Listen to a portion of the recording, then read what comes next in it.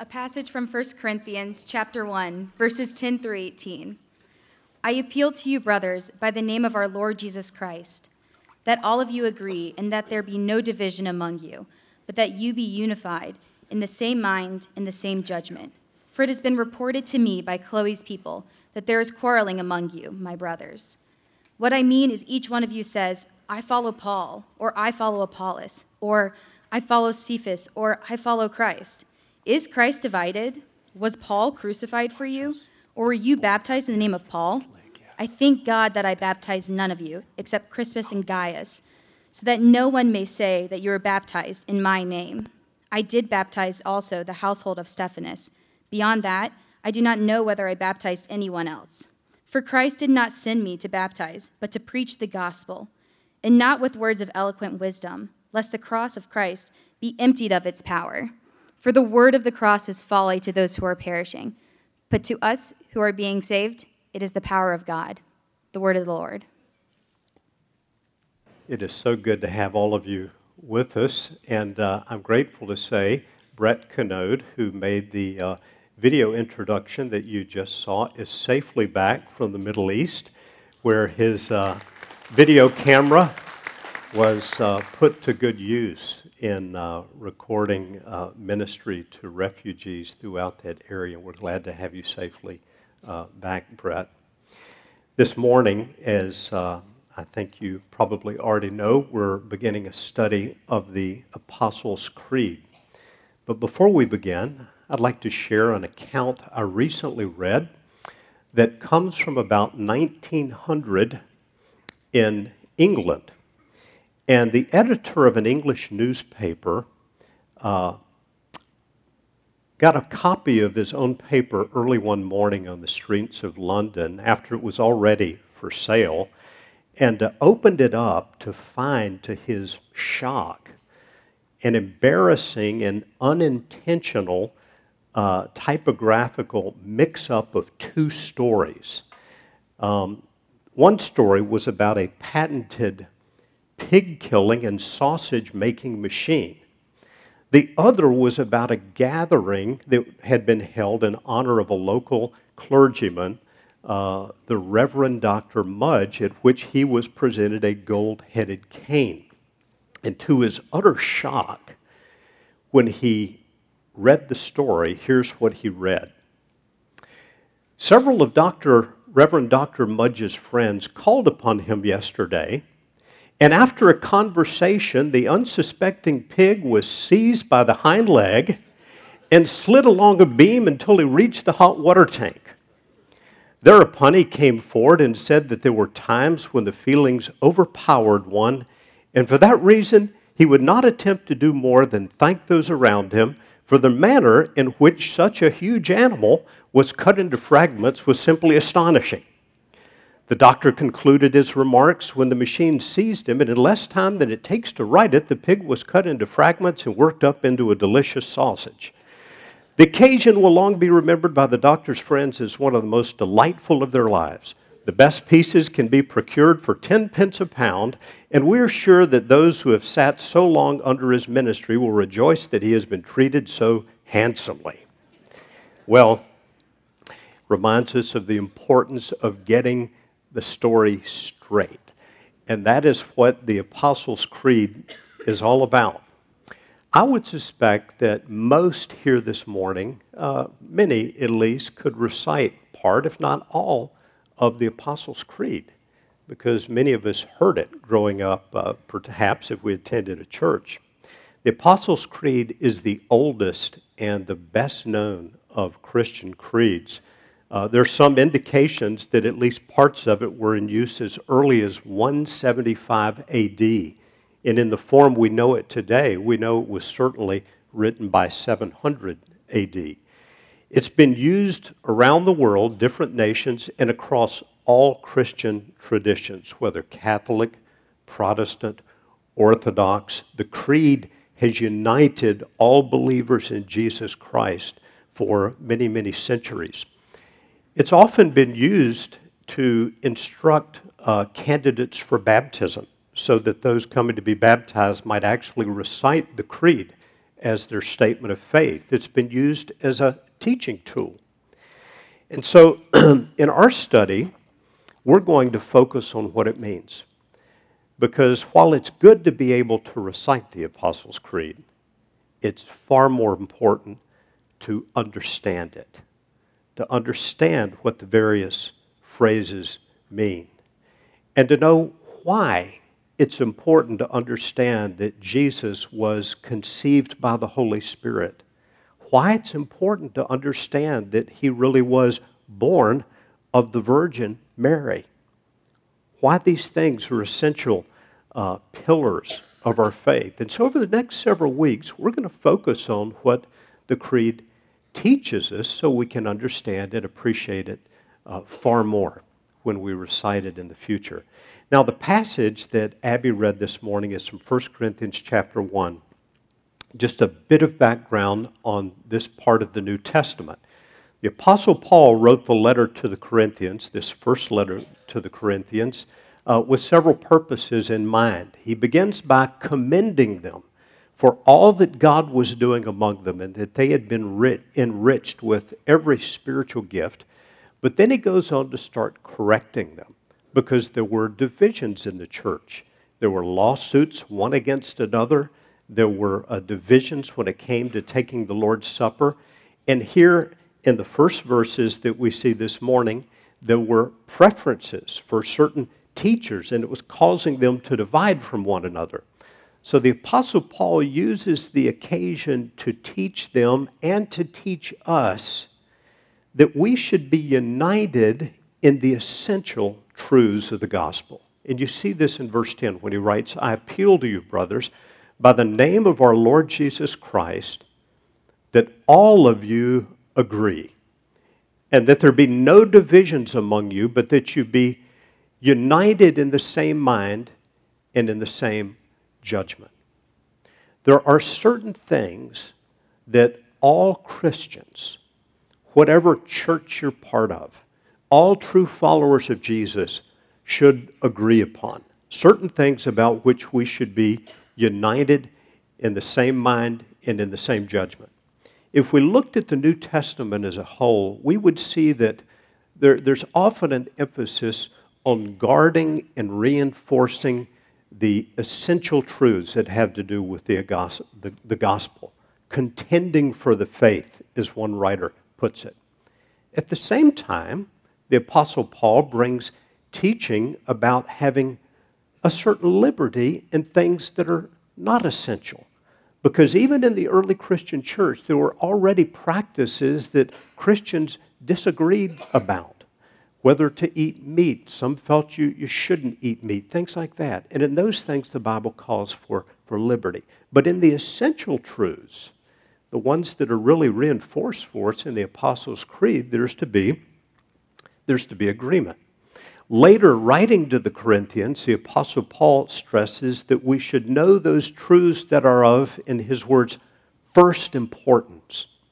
In chapter 15, he writes, Now I would remind you, brothers, of the gospel I preached to you, which you received, in which you stand, and by which you are being saved, if you hold fast to the word I preached to you, unless you believed in vain. For I delivered to you as of first importance what I also received, that Christ died for our sins in accordance with the Scriptures, that he was buried, that he was raised on the third day in accordance with the Scriptures, and that he appeared to Cephas and then to the 12.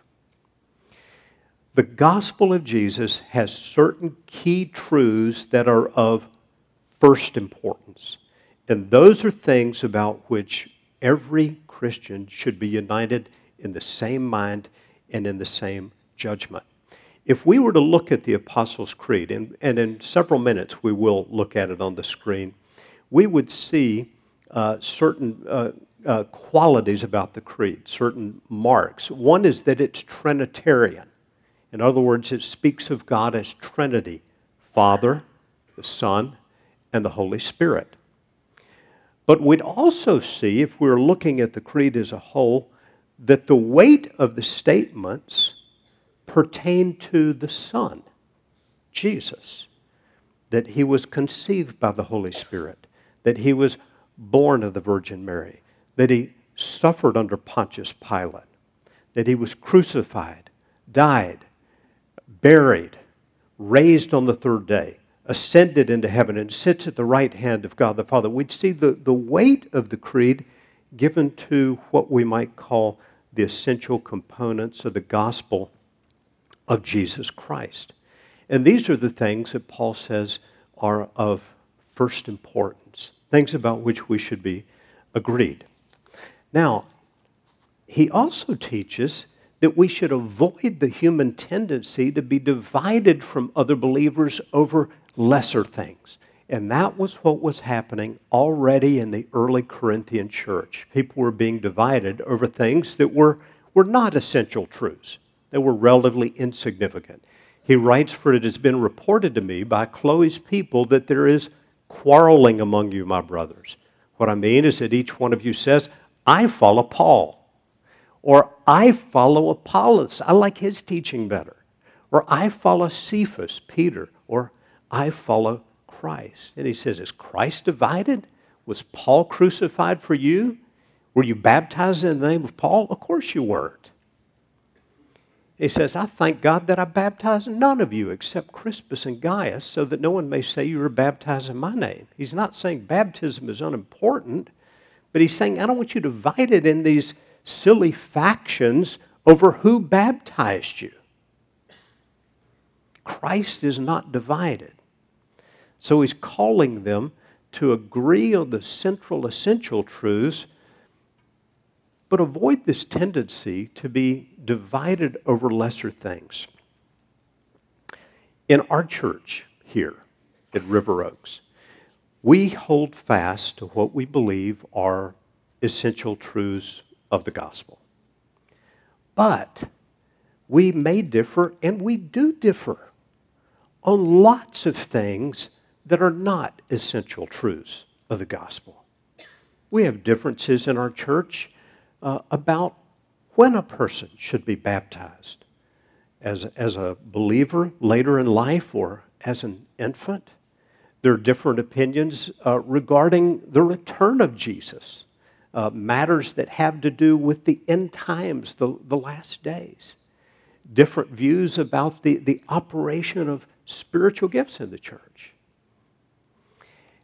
But we agree on the essential things. And we try to embrace, I hope we do, the motto of the EPC, the church body of which we're a part, and you'll see it on the screen. In essentials, unity. In non-essentials, liberty. In all things, charity or love.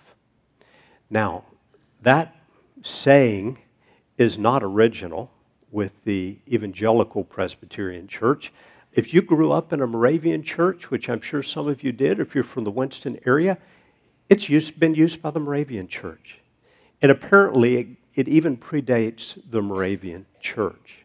But I think it well expresses, and I think it's so beloved because it does express the general teaching of Scripture that we should be united in the essential truths of the gospel.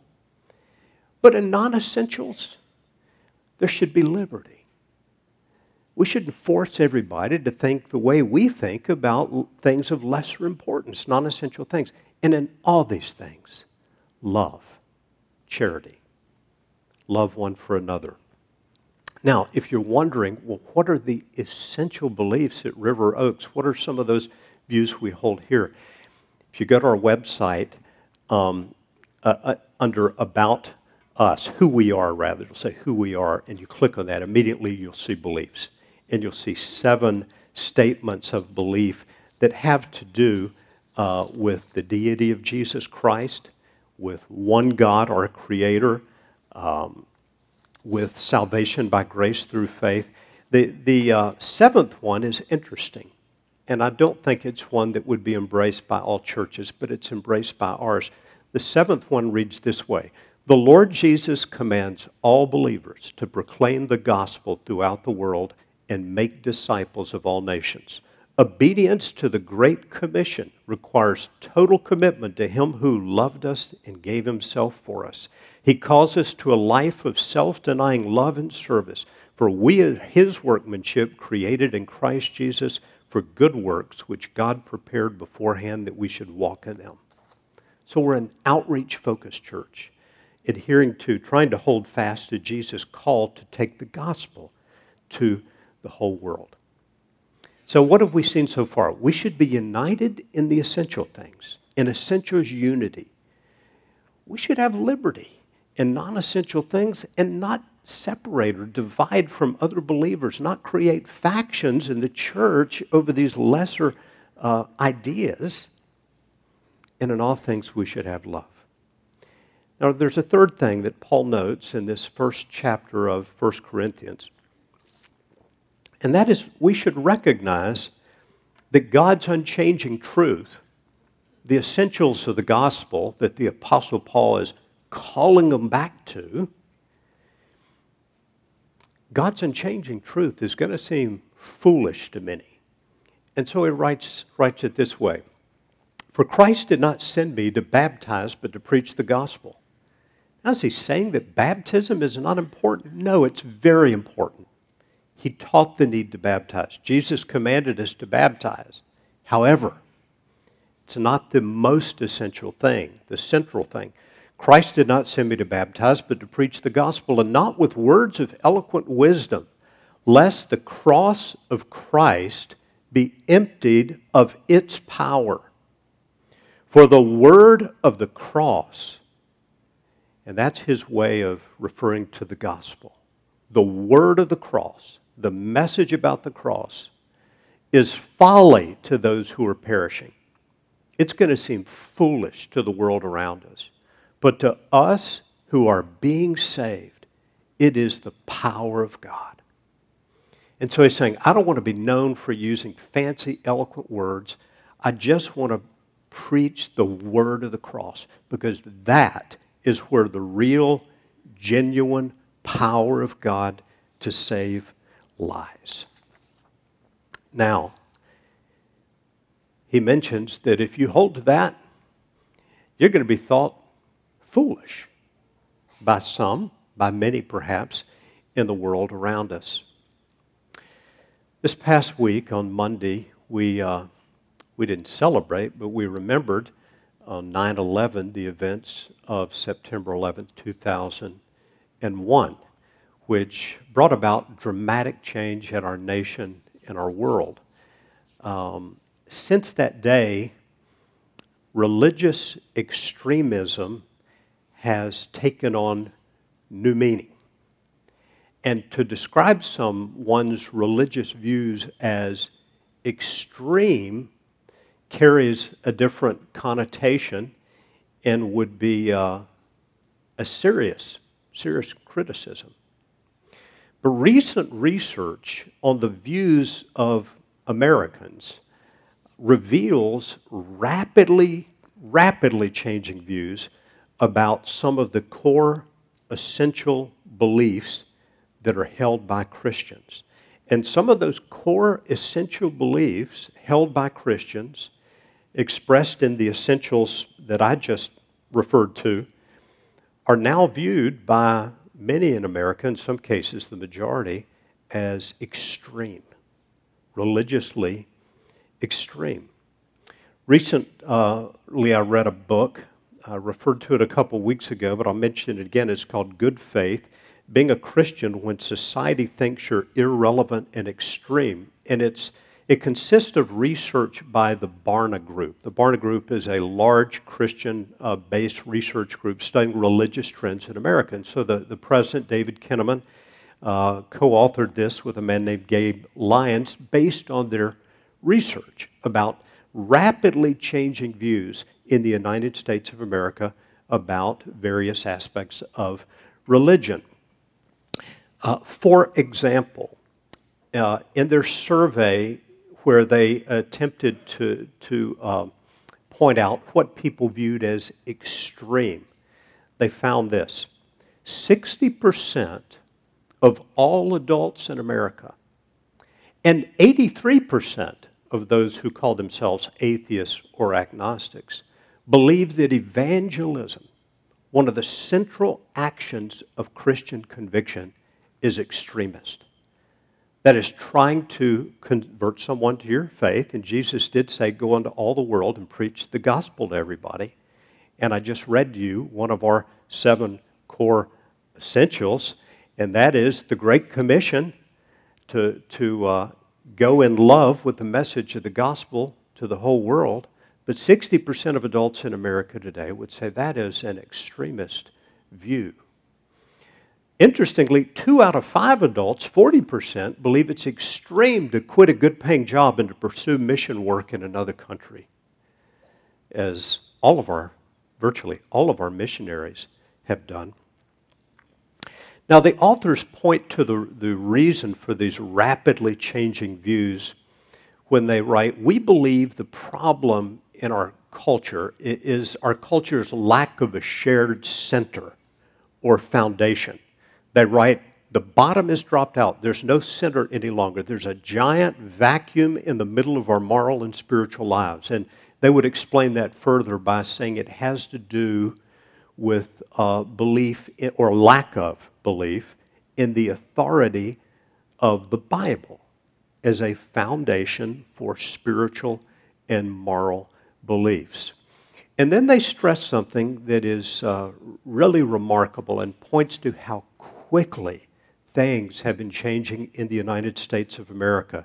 They surveyed people as to their view of the authority of the Bible, the authority of Scripture as God's Word, as our foundation. And here's what they found.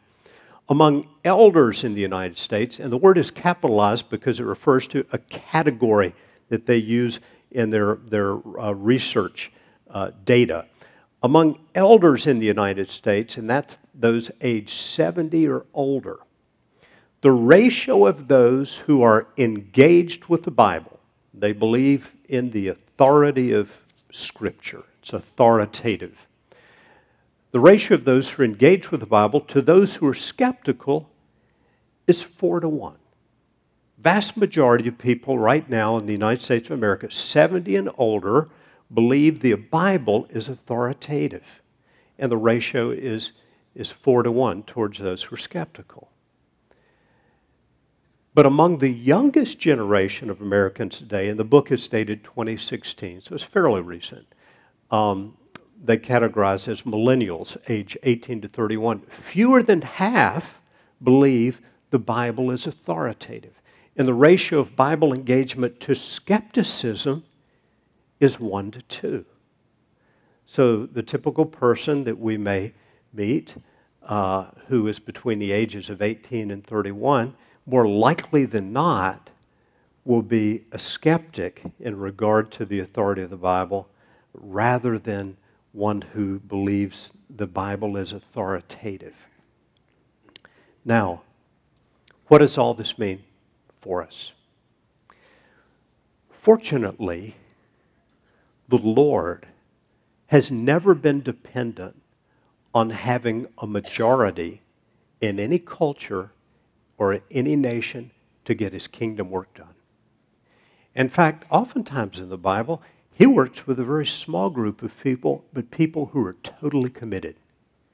In the Old Testament, when He sent Gideon out to war, He said, Gideon, you got far too many people. You got to reduce the number down to 300. Jesus chose 12 disciples, one of whom was a traitor, and he invested in them. It's an interesting thing that the gospel seems to be spreading far more rapidly in countries where there's persecution toward believers. So what should we make of all that as followers of Jesus who live here in the United States of America? Well, we have challenges ahead in order to reach our nation with the gospel, no doubt about it, but I think they're exciting challenges. They call for us to have a deeper understanding of and commitment to God's Word, the authority of Scripture. They call us to have a much greater reliance upon and engagement in prayer.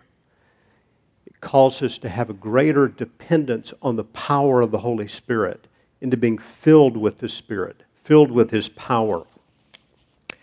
They call us to greater love and compassion for people, hurting people, lost people, needy people around us, and to a passion for personal evangelism. Every one of us taking the call of Jesus in the Great Commission and recognizing there are people Jesus calls me to reach with the gospel personally, people in my family, my neighborhood, my workplace. And so I think they're exciting challenges, and they're not new because this has been the trend throughout history. It was true when the Apostle Paul wrote to his young son in the faith, Timothy. And in one of the most personal of all of his letters, the Apostle Paul wrote the book of 2 Timothy. And he wrote to Timothy, he said, you're living in a time when you're going to be persecuted for your faith.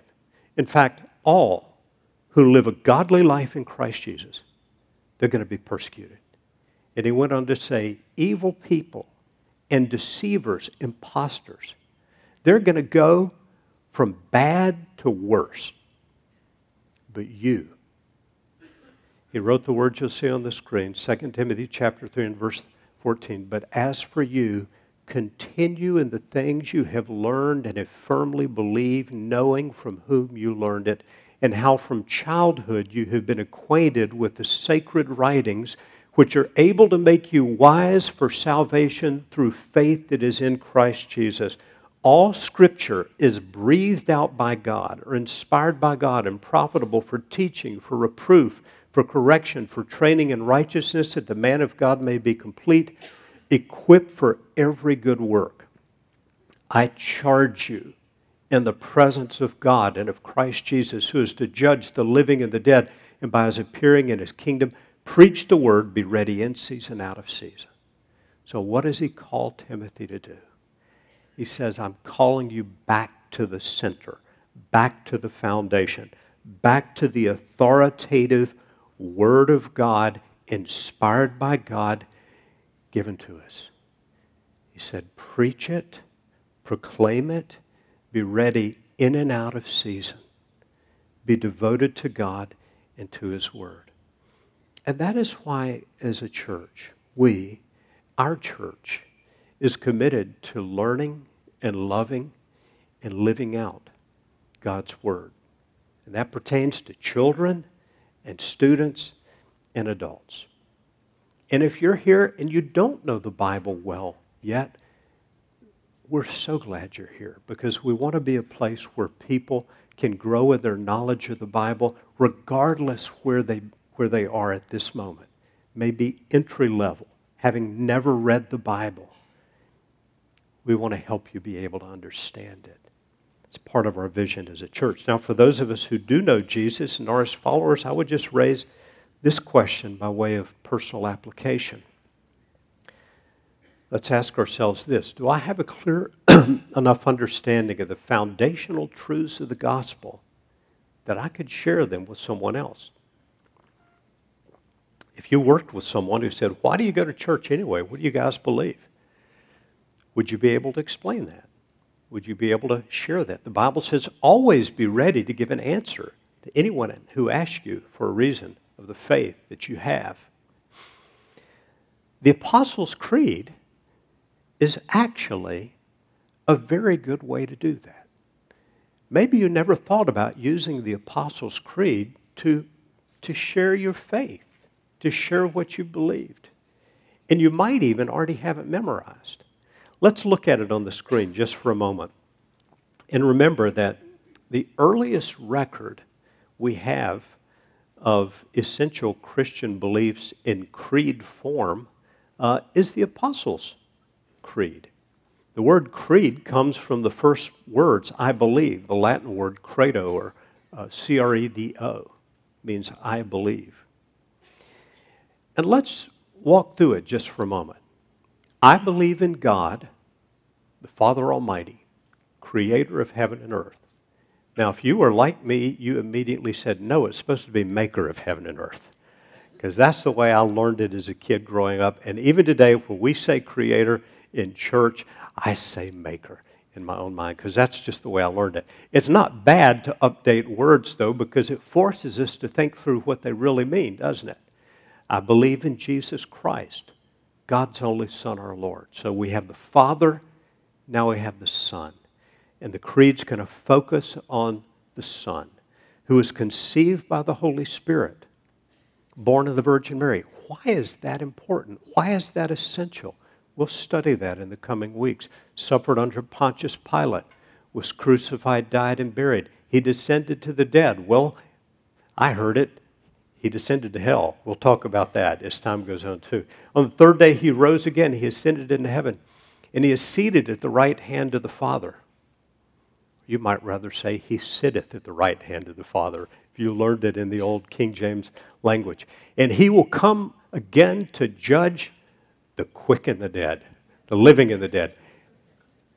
How many of you learned it saying quick rather than, but how many of you ever call something living quick instead of never? The living and the dead. I believe in the Holy Spirit, the Trinity. So I believe in the Father, I believe in the Son, I believe in the Holy Spirit. The Holy Catholic Church. It's one of the questions people often ask. What does this mean? It simply means universal, the church universal over all time. The communion of saints. We'll talk about that. The forgiveness of sins, the resurrection of the body, and the life everlasting. Amen. I want to invite you now to recite the creed with me. If we can go back to the beginning of it on the screen.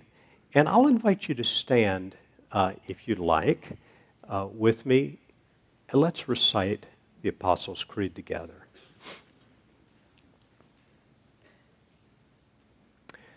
I believe in God, the Father Almighty, creator of heaven and earth.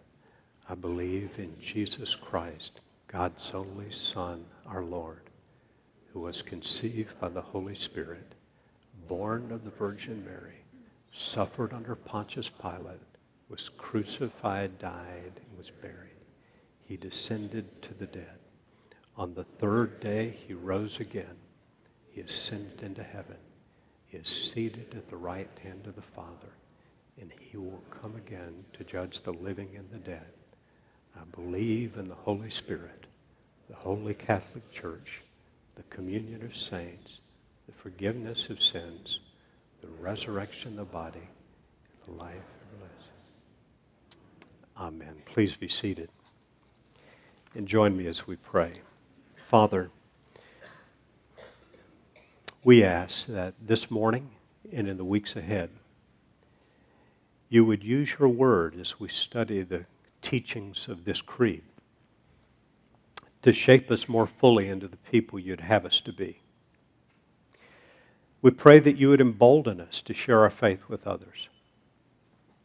And I pray this morning for any here who don't truly know you yet, but just know about you, that you would work in their hearts and lives with a great conviction of the need to embrace Jesus Christ as Lord, to embrace what he did on the cross in his saving work for them, that we might truly believe and become your devoted followers. And we ask this in the mighty name, above all other names, the name of Jesus Christ. Amen.